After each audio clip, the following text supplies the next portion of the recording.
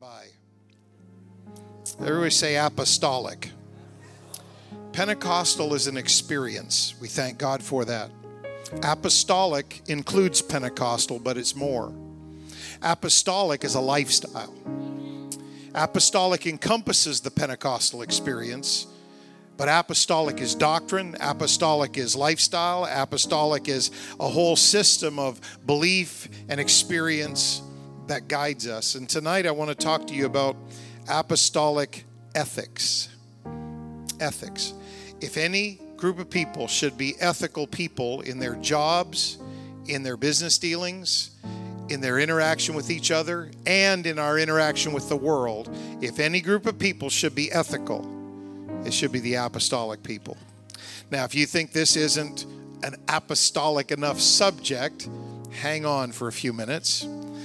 And if you think it's not inspirational enough, come back Friday, Saturday, Sunday morning, Sunday night. You're going to be inspired until your head blows up. So tonight is Bible study. Lord Jesus, help us tonight. Convict us, convince us, transform us, we pray, through your word. We'll thank you in Jesus' name. You may be seated. When you get there, would you spin around? If you got anybody besides the person you came with that's sitting next to you, shake their hand. Maybe lean over the pew and tell them you're glad to be in Bible study with them tonight. What a privilege it is to be here in the house of God with the people of God.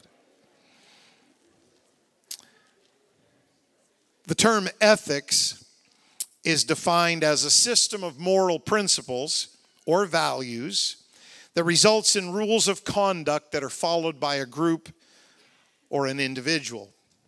Our modern term ethics comes from the Greek word ethikos, and that was first used by a man named Aristotle about 300-400 years before Jesus. Aristotle was a philosopher, of course, and he was trying to make an attempt to understand good and moral living. Now, the word he used that has given us our modern word ethics, ethikos, doesn't even appear in the New Testament, but its root word, ethos, does. And we get ethos or ethics kind of from that. And that word refers to the habits or the customs of people, and that's what Aristotle studied. That's where he tried to connect the dots.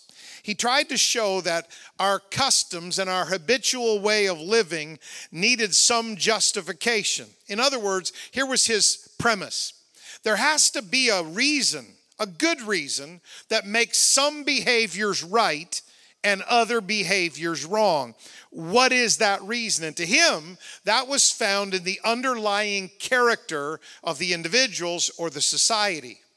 Now, unfortunately, although his ideas were familiar to all educated people who lived in the first century Roman world, although his ideas were familiar, his ideas fell apart a little bit. And here's why.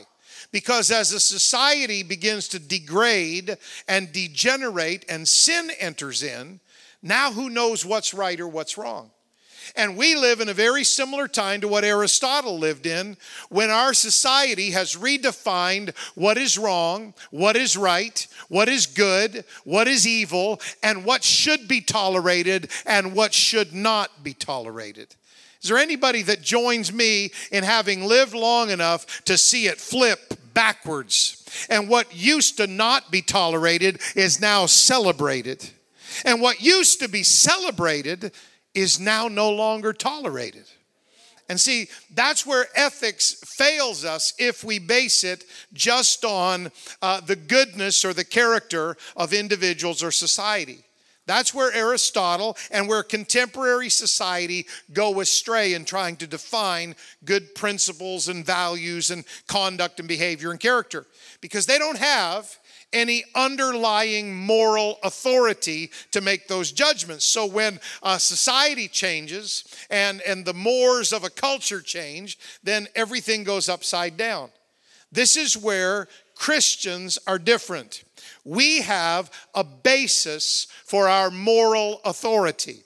We have a basis for our values. We have a basis for our behavior and our judgments, and that is the Word of God. You could literally say it this way: when you're apostolic, culture doesn't define your ethics, God defines your ethics. Now in Exodus chapter 20, verse 19, there's this odd little verse. Israel says, Moses, you speak with us, but don't let God speak to us, lest we die. And I mention that just for this reason. It's pretty easy to discount and discard what a man speaks to you. And sometimes we can say, well, Pastor, you speak to us because we can ignore you. You're just a guy like us. But if God ever speaks to us, you can't ignore that. You have to deal with that. And I'm praying that God speaks to us on some of these issues. My theme scripture, my text, if you will, for tonight is 2 Corinthians 6, verse 3. Giving no offense in anything, that the ministry be not blamed. If you think that's just talking about pastors, you need to read that book, 2 Corinthians, again, because everybody has a ministry. We're all able ministers of the New Testament. And the way it works is we're not to give offense in anything. You are not your own. You are bought with a price. You don't call all the shots in your life anymore. If you were a servant of Jesus Christ, he calls the shots, and we follow his directives from his word. So you don't have a right to say, well, I'll just do what I want. You lost that right when Jesus saved you, because you now have a Lord and a master, not just somebody that bailed you out. If anybody should be ethical, if anybody should have morals, if anybody should have principles, if anybody should behave well and be a blessing in culture, it should be Christians. They should be the most ethical neighbors and employees found anywhere. Years ago, I saw a little denominational booklet. It had no words in it except on the front, and it basically said the plan of salvation. And inside, all they had were colored pages. There was a black page, a white page, a red page, and all of these pages. And that was how they used this little tract to explain the gospel. Black was the color of sin. White was the color of God's holiness. They never mixed. But red was the color of blood, and it saved people and cleansed people. And so I kind of got this idea from that little booklet. And so tonight, the ushers have passed you a little booklet, and it's the little handbook of apostolic ethics. And I want to take the whole color approach, if you would. And the very first color we come to in the booklet is the color white, which is the color of holiness. White is the color of holiness, and it speaks to us of our integrity as individuals. 1 Peter chapter 1 and verse 15 says, "But as he which has called you is holy, so be ye holy in all manner of conversation." Paul wrote to Timothy, and that young man that was being trained and mentored by Paul, he said this, "Timothy, let no man despise thy youth, but you be an example of the believers in word, in conversation, in charity, in spirit, in faith, and in purity." Timothy, I want you to be an example of the believers. Notice the word that is used in both of those verses. It's the word conversation. That word in the Greek language is anastrophe. And it means your behavior, your conduct, your lifestyle, your values. All of the things that form how you are as a person and how you interact with everybody else. Now, there is no word, ethikos, which gives us ethics. That word isn't in the New Testament. But let me tell you what word is in the New Testament. Anastrophe, your conversation. Conversation isn't just your talk. Conversation is all the ways in which your life converses and connects and intersects with everybody else's life. When New Testament writers want to talk about our ethics, they use that word, conversation. Anastrophe, your behavior, your lifestyle, and your values. And white is the color of purity and holiness. And ethics, folks, are like holiness. Integrity is like holiness. When you have integrity and integer come from the same root. You're whole, you're one. What we see on the outside is what's really going on the inside. There's no double life. There's no double talk. There's not a hidden secret agenda or a hidden secret life. You have integrity. It's pure. It's holy. And ethics are like holiness. We know this from teaching and studying on the subject of holiness. That holiness begins on the inside and then ultimately affects the outside. Ethics or integrity is the same. It begins on the inside and then ultimately affects your relationship with other people on the outside. Now, there's this dumb little debate in current Christian circles about holiness, and they actually are dumb enough to have this debate. Well, which is more important, internal holiness or outside holiness? What's more important, what's on the inside of your heart or what's on the outside, the way you act and dress and live? And that is one dumb discussion. And here's why it's dumb. Because your body, your internal organs, let's give them the point. Let's concede the point. Your internal organs, your heart and your lungs, are more important than your external organs, your eyes and your ears. But just because your eyes and your ears are less important doesn't mean you want to go through life without them.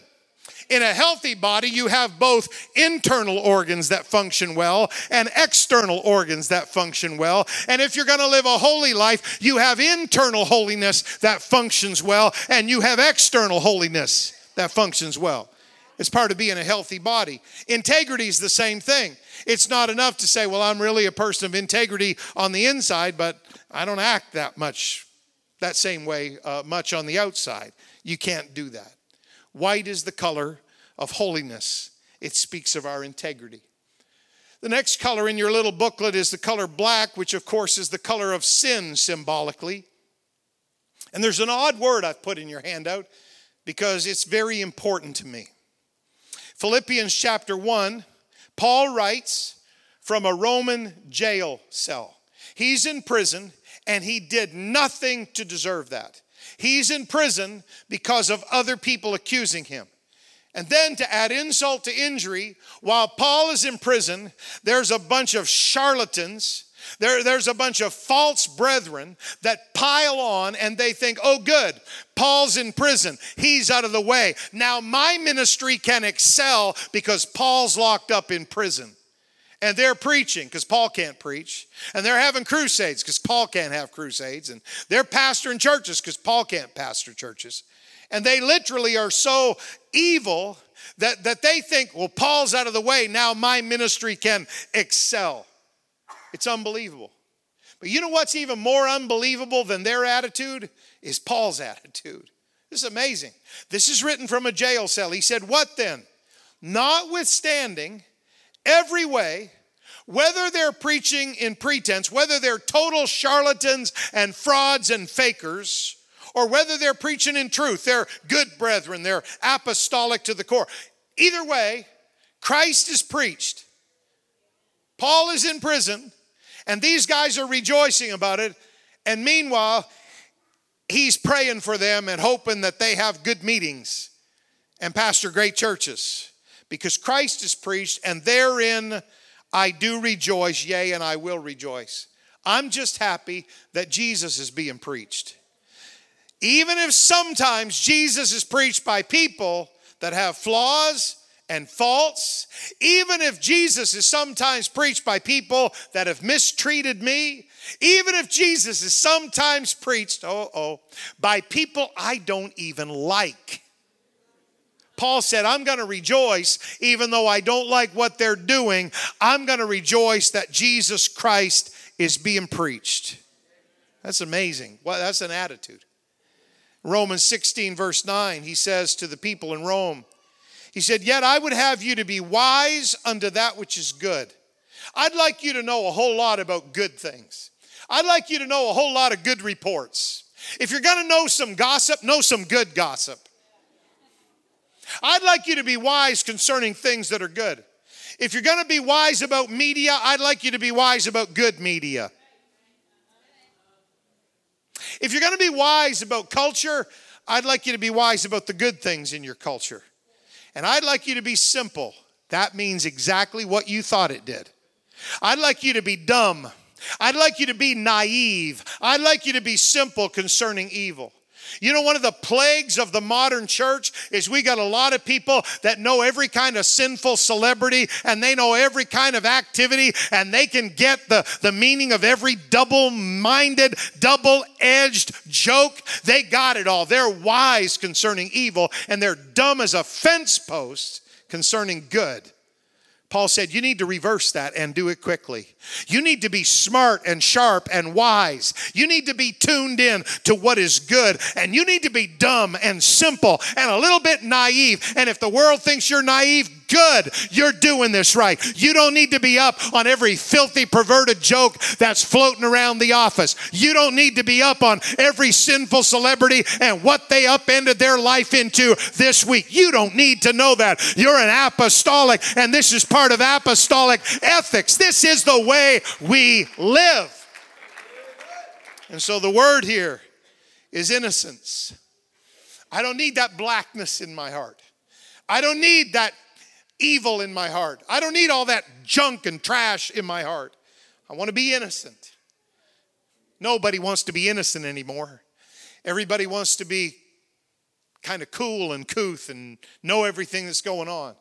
Not Paul. He said, I'd like you to be wise unto that which is good and simple concerning evil. I wrote this statement down months and months ago. It encapsulates, I think, where I try to be, what I try to live like. Leadership experts tell us that vision leaks. If you don't keep harping on vision, it just leaks out of a church, out of an organization, out of a business. But here's what leaks way worse than vision. Innocence leaks. Innocence leaks out of our lives. The world's always trying to beat a path into our heart and our mind. And I do not want to be a Christian long enough to become hardened to what we do or calloused to the move of God in a service. As a pastor, I don't want to preach sermons so long that I feel like we can push a couple of buttons and pull a couple of rabbits out of the hat and hit a couple of cliches, and we can manage and manipulate the presence of God, because we can't. It is a rare privilege when the presence of Jesus comes rushing into a sanctuary like it did tonight. That is not something we manufacture. That is not something we hype up or pull down or create. That is God moving among His people. I don't want to be a Pentecostal long enough to feel like I can be cynical about my brethren and skeptical concerning all the great reports we get from our missionaries and our evangelists. I'm not skeptical about those reports. I've had the honor, the rare privilege of standing in some of those meetings and watching the Holy Ghost just kind of dump out like a waterfall, like Niagara Falls, on a crowd of tens of thousands of people. I've had a chance to be there. They're not making that up when they send those reports. That's not exaggerated or stretched. Most of the time, they've agonized over what they present to North America because they don't want us to disbelieve it. I am not cynical. I am not skeptical. I am rejoicing at what God is doing. I want to be wise concerning things that are good. I want to be innocent concerning the work of God. And one more thing before we move on. There are all kinds of giftings in the body of Christ.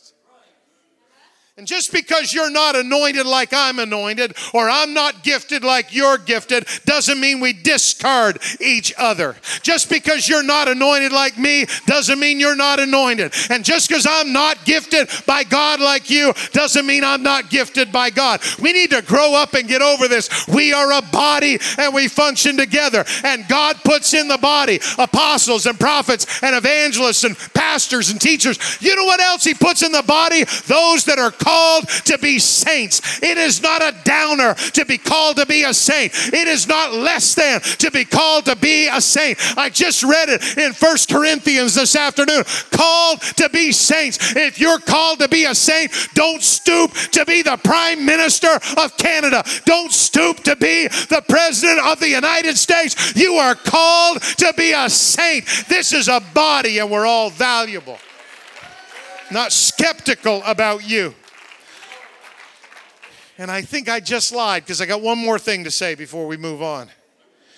Furthermore, just because you and I have had a disagreement doesn't mean that God can't use you anymore because you disagreed with me. Just because you and I had a parting of ways over some subject doesn't mean that God discarded you because I was so arrogant that I discarded you. Let's grow up and get over that foolishness. Somebody say innocence. We don't need that black sin creeping into our lives. We're called to be apostolic people who are ethical in our dealings with each other. You may not like this next one. Silver is the color of wealth.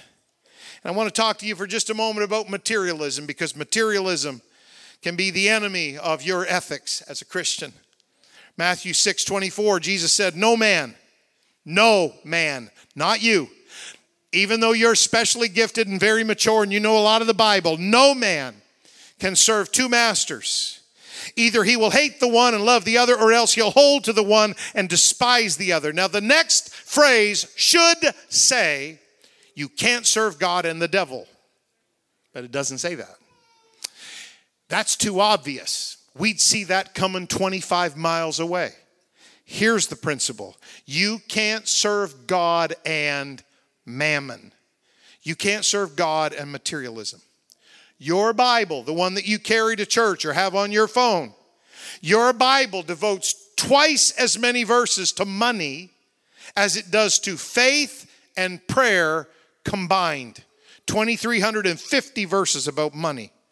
Jesus, your Lord, said more about money than he did about heaven and hell combined. Jesus spent 15% of all of his recorded words talking about money. He said more about money than any other subject. Because money and possessions have the greatest potential to shove him out of his place as the Lord of your life. Not the devil, that's too obvious. You'd see that coming and run. No, money and possessions. When you get focused on wealth, when you get focused on materialism, when that becomes some kind of a motivation for you, you can mess up everything. I've seen people take promotions and lose out with God. I've seen people move away where there's no good church and lose their family and their salvation. I've seen people that get some kind of business idea and they lose out with God. I've seen it all over 35 years, and it's treacherous and it sneaks up on them. Not one of them intended to lose out with God. But Jeremiah said, your heart is deceitful above all things, and it's desperately wicked. Who can know it? Not you, not me, only God. Your heart is deceitful. You can't know what's in there. And that's why the psalmist is always praying, God, search my heart. God, search my heart. We could use a revival of that in the 21st century. God, search my heart. I'm so busy sometimes trying to cover up what's in my heart so all of you will think I'm fine and good and everything's okay. But the psalmist, he kept praying, God, you search my heart because only you know what's in there. While I can't know my heart, and I can't figure out what's in there without asking God's help, I can do this. Jesus said in Matthew 6:21, you back up 3 verses, he said, where your treasure is, there will your heart be also. Your heart follows your treasure wherever your treasure is. So you can control your heart. You can't even know what's in your heart, but you can control your heart by where you put your treasure. It's amazing. Your heart follows your treasure. And so when you give to something, when you invest in something, your heart goes there. If you invest in your business, your heart's going to be all preoccupied with your business. If you invest in your retirement, your heart's going to be preoccupied with the retirement. You invest in your home and your car and your nice thing and whatever it is, your heart is going to go there because your heart is fixated on where your treasure has been placed. And you know that. If you just bought something new, it could be a new car or it could be a new phone, but you worry about that. You look suspiciously at anybody that picks it up or gets too close because they might scratch it. And it goes that way until you drop it or crash it, and then it doesn't matter anymore. Your heart follows your treasure. Let me tell you something wonderful about the apostolic church. When you put your treasure in missions, your heart goes into missions. When you put your treasure in God's kingdom, your heart goes in God's kingdom. When you put your treasure in your church, your heart gets wrapped up in your church. When you invest in ministries and an evangelist comes by and you bless him with something, your heart goes there. It's amazing. My heart's stuck right here in my chest, and I can't even figure out what's in it. The Bible says that, but you know where my heart was on Sunday? It was over in the Philippines with Nick Mahaney, because this church rallied and put some money into that man, and hundreds received the Holy Ghost because of what he did on the weekend. And my heart was there, and your heart was there. Your heart follows your treasure. There are 3 levels of giving according to many of the surveys that have been done of the North American church. See, the Bible refers to giving according to your ability and giving more than your ability. What the Bible doesn't refer to is giving less than your ability. But here's how the statistics pan out with North American Christians. 96% of Christians in North America give less than their ability to give. They could give more easily, wouldn't even make a dent in anything. 96% of them give in that category that is not even biblical, less than their ability.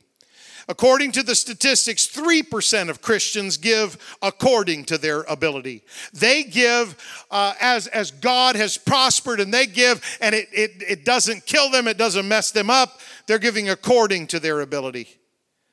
And only 1% of Christians give beyond their ability, which is another category the Bible talks about. Giving beyond their ability. What's giving beyond your ability? It's given when it doesn't make sense. It's given when you really don't have it. It's giving when it pinches and stretches you. It's giving when you could use that money for something else, and everybody would probably tell you you should, but you feel like, oh no, I got to invest in the kingdom of God, and you do, and then God comes through miraculously and makes up the gap. I think I'm still preaching in an apostolic church on a Wednesday night in September 2019. I think I'm already in next year. It sounds so much easier, 2020, but we're not there yet. Somebody preached something on 2020 vision when we open up the year, Pastor Jack. I think I'm still preaching to an apostolic church in September 2019. I think I'm still preaching to people that understand that if I invest in the kingdom of God, even beyond my ability to give, God is going to come through and make that up to me. You are seated among some people that have seen some financial miracles over the years because they gave beyond or above their ability to give.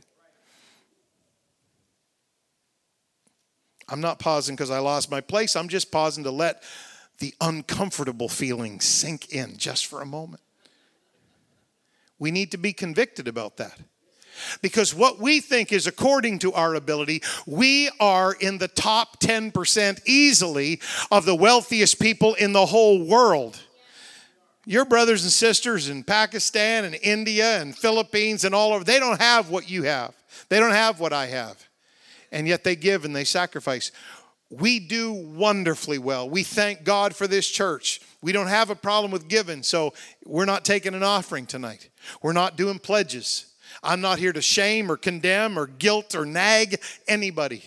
But I'm just telling you, we're not too far off if the statistics say only 1% of North American Christians give beyond their ability to give. That's got to affect somebody here. Don't let the devil rob you of your blessing of miraculous provision because you think you got to pay for some possession before you give into the work of God. Next color in your handout is green. Green is the color of spring. It's the color of growth. It's the color of hope. New life coming back. Green. And this speaks to me of a mindset that Christians should have. A mindset of hope. 1 Corinthians 13, verse 7. Love beareth all things. It believeth all things. It hopeth all things. It endureth all things. An ethical mindset, an apostolic ethical mindset, believes the best about people. And it hopes for the best in all situations until proven otherwise. Basic human psychology tells me that when you and I do the very same thing, I am going to attribute the worst possible motives to you, and the best possible motives to me. And we're doing exactly the same thing. Let me show you how that works. If your kids are messing up, that's because you didn't raise them right. But if my kids are messing up, that's because the devil's attacking my home. Pastors do this to each other, unfortunately. If your church has some people that don't look apostolic, that's because you've left the faith, denied the faith, you're turning into some false doctrine, you're walking away from truth. But if our church has people that don't have a holiness standard yet, it's because we're reaching the lost. We got new babies and new converts. You see how that works? I can attribute the worst possible motive to somebody else while I'm thinking the best possible motive about me. Now, what's that have to do with me, Pastor? Oh, it has a lot. The tendency of human nature to misinterpret each other's motives can be dangerous and divisive in a local church. And Paul calls us to a higher standard of ethics. He says, don't you give offense in anything, that the ministry be not blamed. He says in 1 Thessalonians chapter 5, verse 21 and 22, it's not in your little booklet. 1 Thessalonians 5, 21, 22, he says, prove all things. Don't be dumb. You can know when somebody's a fraud or a charlatan. Prove all things. Hold fast to that which is good and abstain from all appearance of evil. We're not dumb. We understand that people can have wrong motives and people can make horrible decisions. But until we know for a fact that they're wrong, we're going to believe the best about them. Until we know for a fact that it's messed up permanently, we're going to try to hope for the best till the very last possible moment. That's an apostolic ethic.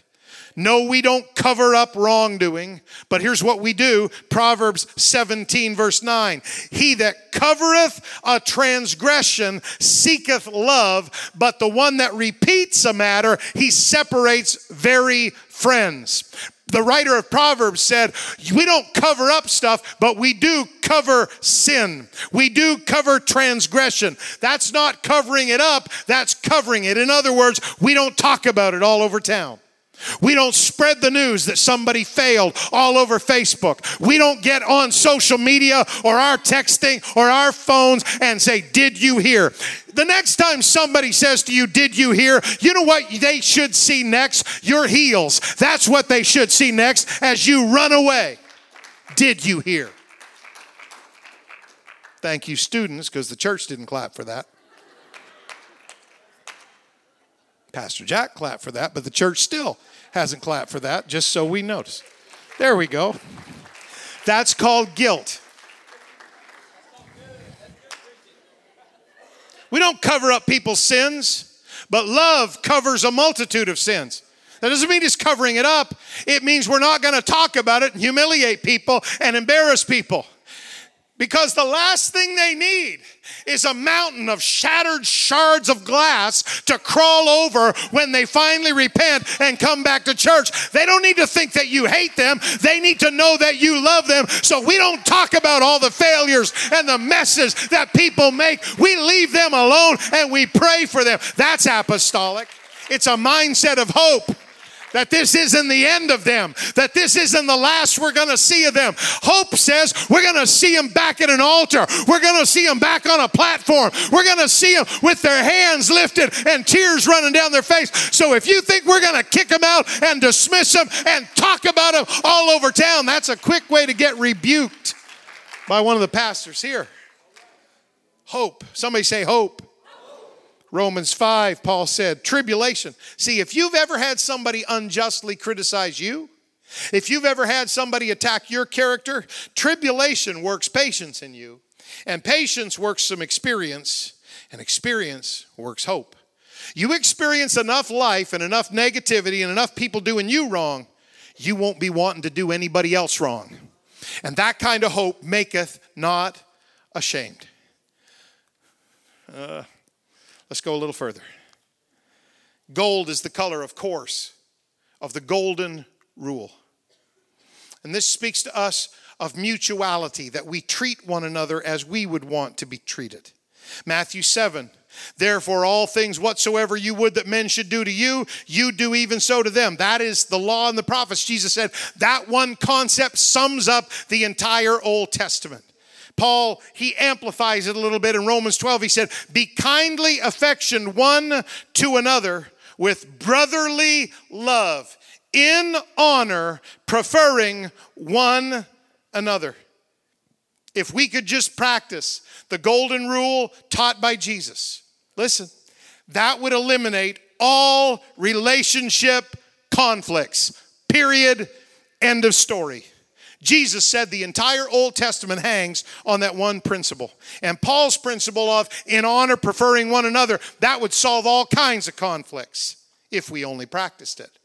You see, when I prefer you over me, when I do to you what I would have you do to me, that means you get what you want and I don't always get what I want. That's in honor, preferring one another. That one little principle will bless your marriage, your family, your friendships, your ministry, whatever. But the human ego is so treacherous, we can make 1,000 excuses for our behavior. If I truly honor and prefer you above me, then I will always keep confidential what you share with me in confidence. I will build my ministry without tearing down your ministry. If I honor and prefer you over me, I will not compete with you for some stupid position somewhere. If I honor you above me, I will not accept a negative report about you without talking to you. It will not happen. Just because somebody said it about you doesn't make it true in my books. I'm going to check it out with you. If I honor and prefer you above me, I won't interact with your friends and colleagues without building you up. Let's move on. Red is the color of blood, of course. We sang about it earlier tonight. The precious blood of Jesus. And it speaks to us of mercy. Romans chapter 14, verse 13. Let us not therefore judge one another anymore. Could we please stop judging one another? If you want something to judge, Paul said, here's something you can judge. Look in your mirror and make sure you're not putting a stumbling block or an occasion to fall in your brother's way. If you want something to judge, judge yourself. If you want something to judge, judge your actions, not somebody else's. Paul begs the church in Ephesus, he said, be ye kind one to another, tender-hearted. And we're human, so we're going to mess up. We're going to make mistakes. We're going to chafe each other and hurt each other. But forgive one another. Not trying to be whatever. Forgive one another for God's sake, even as God for Christ's sake hath forgiven you. If you're going to make a mistake with people, make that mistake by being too merciful and not too judgmental. Will people sometimes take advantage of that? Oh yeah, ask any pastor, they can tell you. But God keeps good records, and God will look after you and your little reputation if you'll look after his people. My pastor constantly says to me, he deals with so many people that have fallen, fractured, messed up, backslidden, and he's trying to restore them. He constantly says to me, Raymond, what if that was your son? Or what if that was your daughter? Can you forgive people who've made horrible mistakes? Maybe the answer to that's found in another question. Have you ever made a horrible mistake? And did God forgive you? If God forgave you, surely you can show his mercy to somebody else. That's an apostolic ethic. It's an ethic of mercy. It's an ethic that hopes for the best instead of scheming to uncover the worst.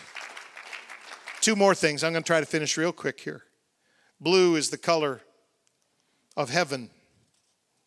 It speaks of our motivation in serving God. What's your motivation for being a church member? What's your motivation for being a Christian? What's your motivation for being involved in ministry or volunteering at your church? 1 Corinthians 3 verse 8 says, he that planteth and he that watereth We're one. The pastor doesn't get more credit because God appointed him to be the one that speaks behind the pulpit. He's not greater in the eyes of God because of that. He that planteth and he that watereth were one. Every man shall receive his own reward according to his own labor. You do what God called you to do, and you're going to receive the greatest reward in heaven. Period. End of story. You don't have to do what somebody else does. But the celebrity culture that infects our society has made a few inroads into the church. And if we're not careful, that can lead us in the great apostolic church of the last days. It can lead us to seeing big people and little people, important people and not very important people, valuable people and people that aren't very valuable. No, you listen, no such distinction exists with God.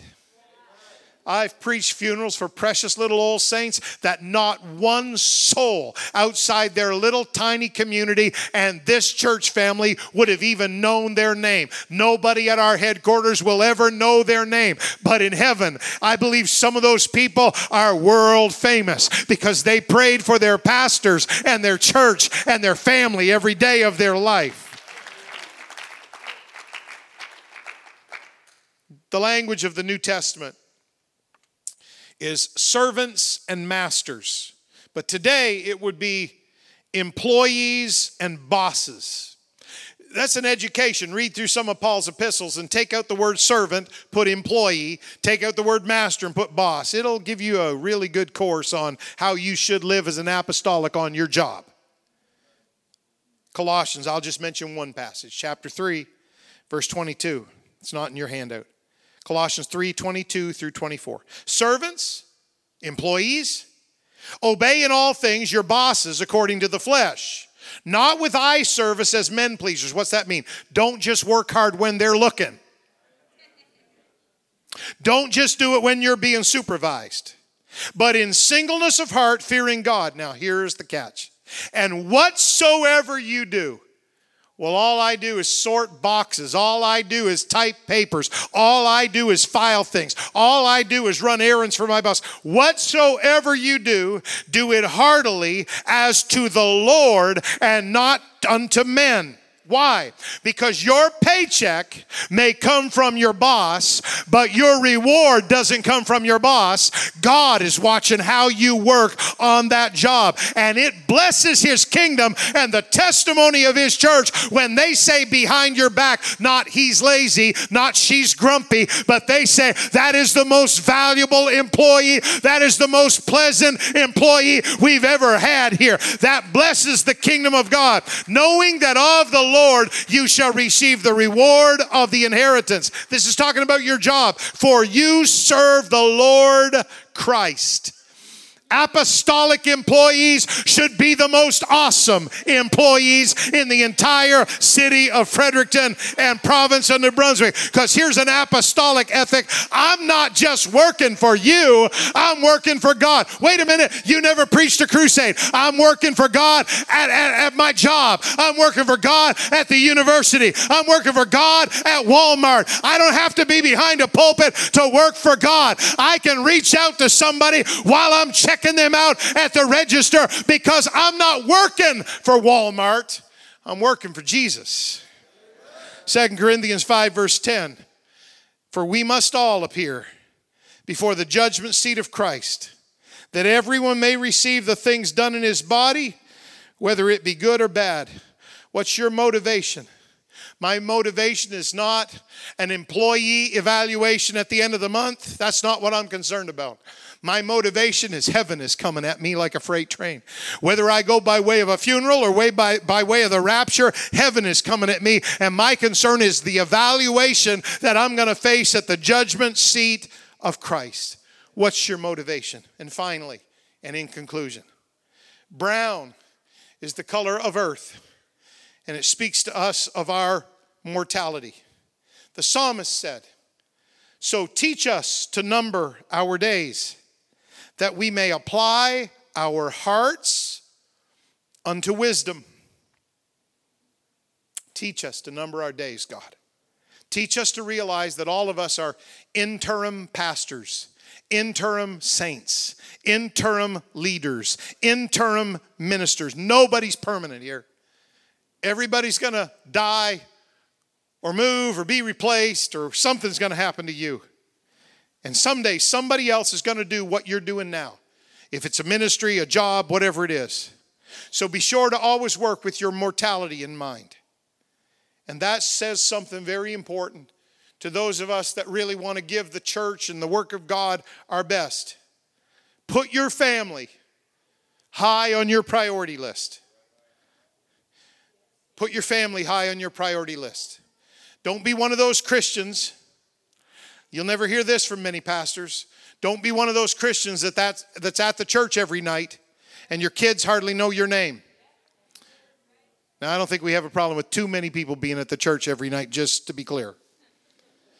But don't be one of those people that you're so spiritual with all of us, and your kids, they think you hate them. You're not interested in them. Don't trade the role that is unique to you. Someday, somebody else is going to stand behind this pulpit after Pastor Jack and me are both gone.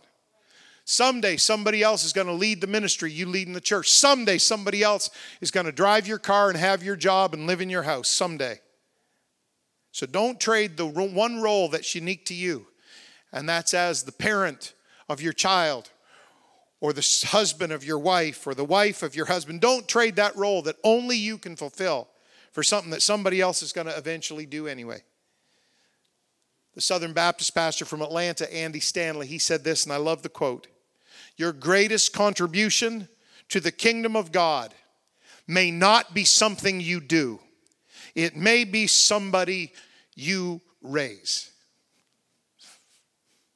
Parents, if you can raise a godly young person that knows how to pray and marries somebody that serves God, and God calls them to do something in a local church somewhere, or calls them to be a missionary, and they impact the kingdom of God, your greatest contribution might not have even been you living for God, or being a preacher, or being a minister, or being a department head. Your greatest contribution may be somebody that right now is little and they're growing up in your house, but you're teaching them how to pray big prayers even though they're a little person. That's incredibly valuable. Parents, spouses, brothers and sisters, we need to not just be apostolic in the four walls of 71 Downing Street. We need to have an apostolic ethic that remembers we've only got limited time to raise our kids. We've only got limited time to love our spouses. We've only got limited time to bless our family and teach them and train them. So remember, you need to get God and His Word to teach you to number your days.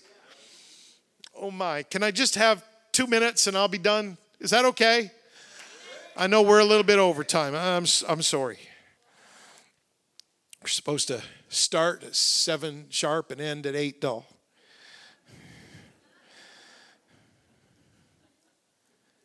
Speak to somebody that there's tension in your family. There's conflict. There's spiritual battles in your home. Speak to somebody that there's backsliders in your family. In this last little scripture, I came across it just a few months ago. I don't know how I missed it reading through.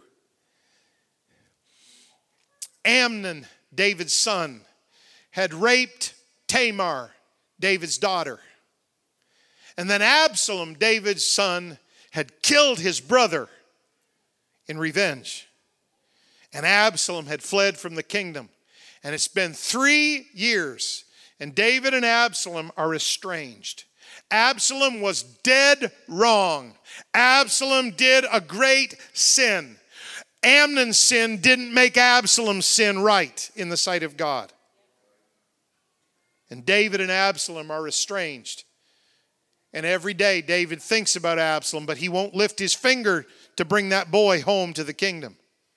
And finally his friend Joab, who was his general but also his friend, Joab goes to a little widow woman in Tekoa. And he said, come here, I want you to help me with something.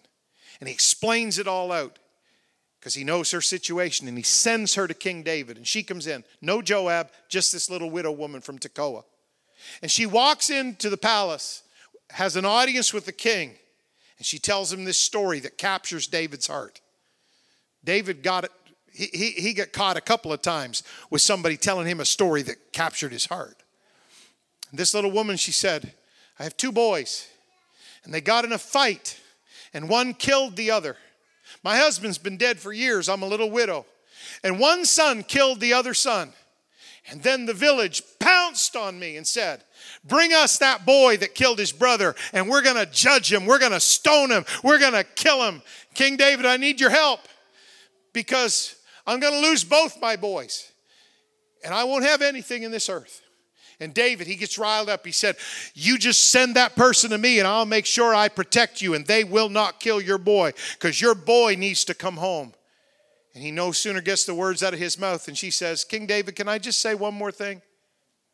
You need to bring your boy home. Your boy's estranged from you, and you're willing to leave that and let that be and not raise a finger to solve it. Look at what she says. Look. 2 Samuel 14:14. Everybody say mortality. You only got one life to live. Don't live it hating people. Don't live it divided from everybody. Don't live it with estrangement in your heart toward everybody. Here's what she says, this little wise widow woman.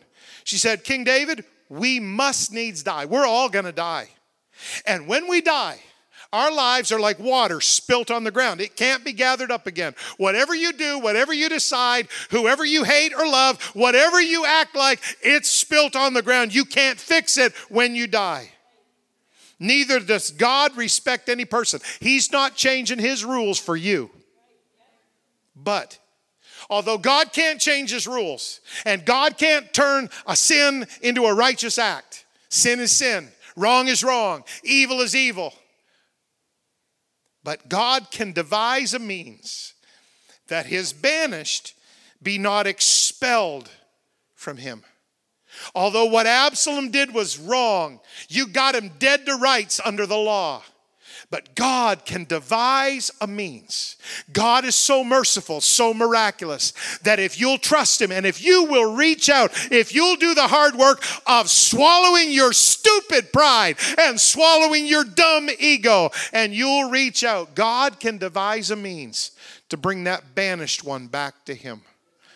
I speak to somebody who has a backslider in your family. I speak to somebody that there's a sinner who their sin is an affront to your righteous lifestyle. But I speak to you tonight and say, our God can devise a means to bring back a banished one to him. I believe there's a revival of backsliders in the next couple of years going to happen all across the apostolic church. I really believe that. I hear it everywhere I go. I've heard it in preaching. I've heard it in prophecy. I've heard it in conferences. I've heard it in minister sessions. I've heard it from evangelists and pastors and people I consider to be apostles of the faith. There's going to be a revival of backsliders. Now, God can devise a means for them to get back, but here's what you got to remember. You only got one life here. You're immortal. You only got one chance to do it right. So the last thing you need to be doing is hating on them. The last thing you need to be doing is heaping more guilt on them. The last thing you need to be doing is shaming them. The last thing you need to be doing is gossiping about them. The last thing you need to be doing is looking down your nose at them. I'll tell you what you need to be doing. You need to be praying for them, and you need to be reaching for them, and you need to be loving them, because God can devise a means that those who are right now banished from his presence, that they are not permanently expelled from him. That's apostolic. That's our ethic, that nobody's too far gone, nobody's too far down, nobody's too far lost, nobody's too far in sin. God can devise a means. He's so merciful and miraculous. God can devise a means to bring them back to him. That's apostolic ethics. We never give up. You thought ethics was a bunch of dumb little rules. No, ethics is a lifestyle. Ethics is an attitude. Ethics is a value system. And we've got an apostolic ethic that never gives up on lost people. Stand with me and lift your hands high in the presence of God and give Jesus praise in this room tonight. Reach out to Him. We're almost finished service. I'm not going to hold you a long time, but I just need you to reach out to God. Somebody, God wants to give you hope for that backslider in your family. Somebody, God wants to adjust your attitude a little bit tonight. God wants you to be a merciful person. That's pretty good, but that's not where it should be and could be. I want you to lift up your prayer right now. Lift up your prayer right now. Lift up your prayer right now. God may speak a word into your spirit about what to do to go reach that person. God may speak a word into your spirit to tell you what to do to show mercy to that person. God may speak a word of hope to you.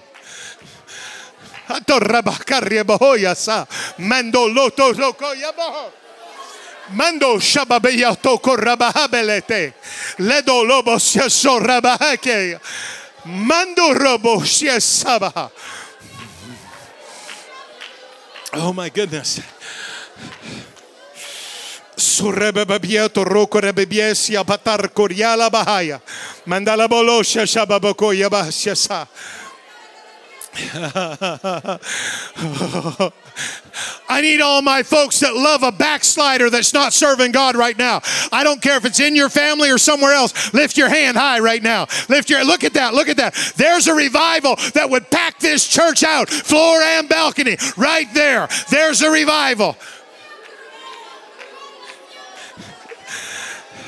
Lift up your voice and let's pray. Lord Jesus, you are so merciful and you are so miraculous that when we can't figure out a way, when we can't figure out a means, when it seems the sin is too far gone and the person is too angry and too rebellious and too addicted and too bound, you can devise a means that those that are banished will not be permanently expelled from your kingdom. So God, instruct us, teach us, burden us in prayer. God, help us to reach so we can have that revival of backsliders that is being prophesied all over the apostolic church.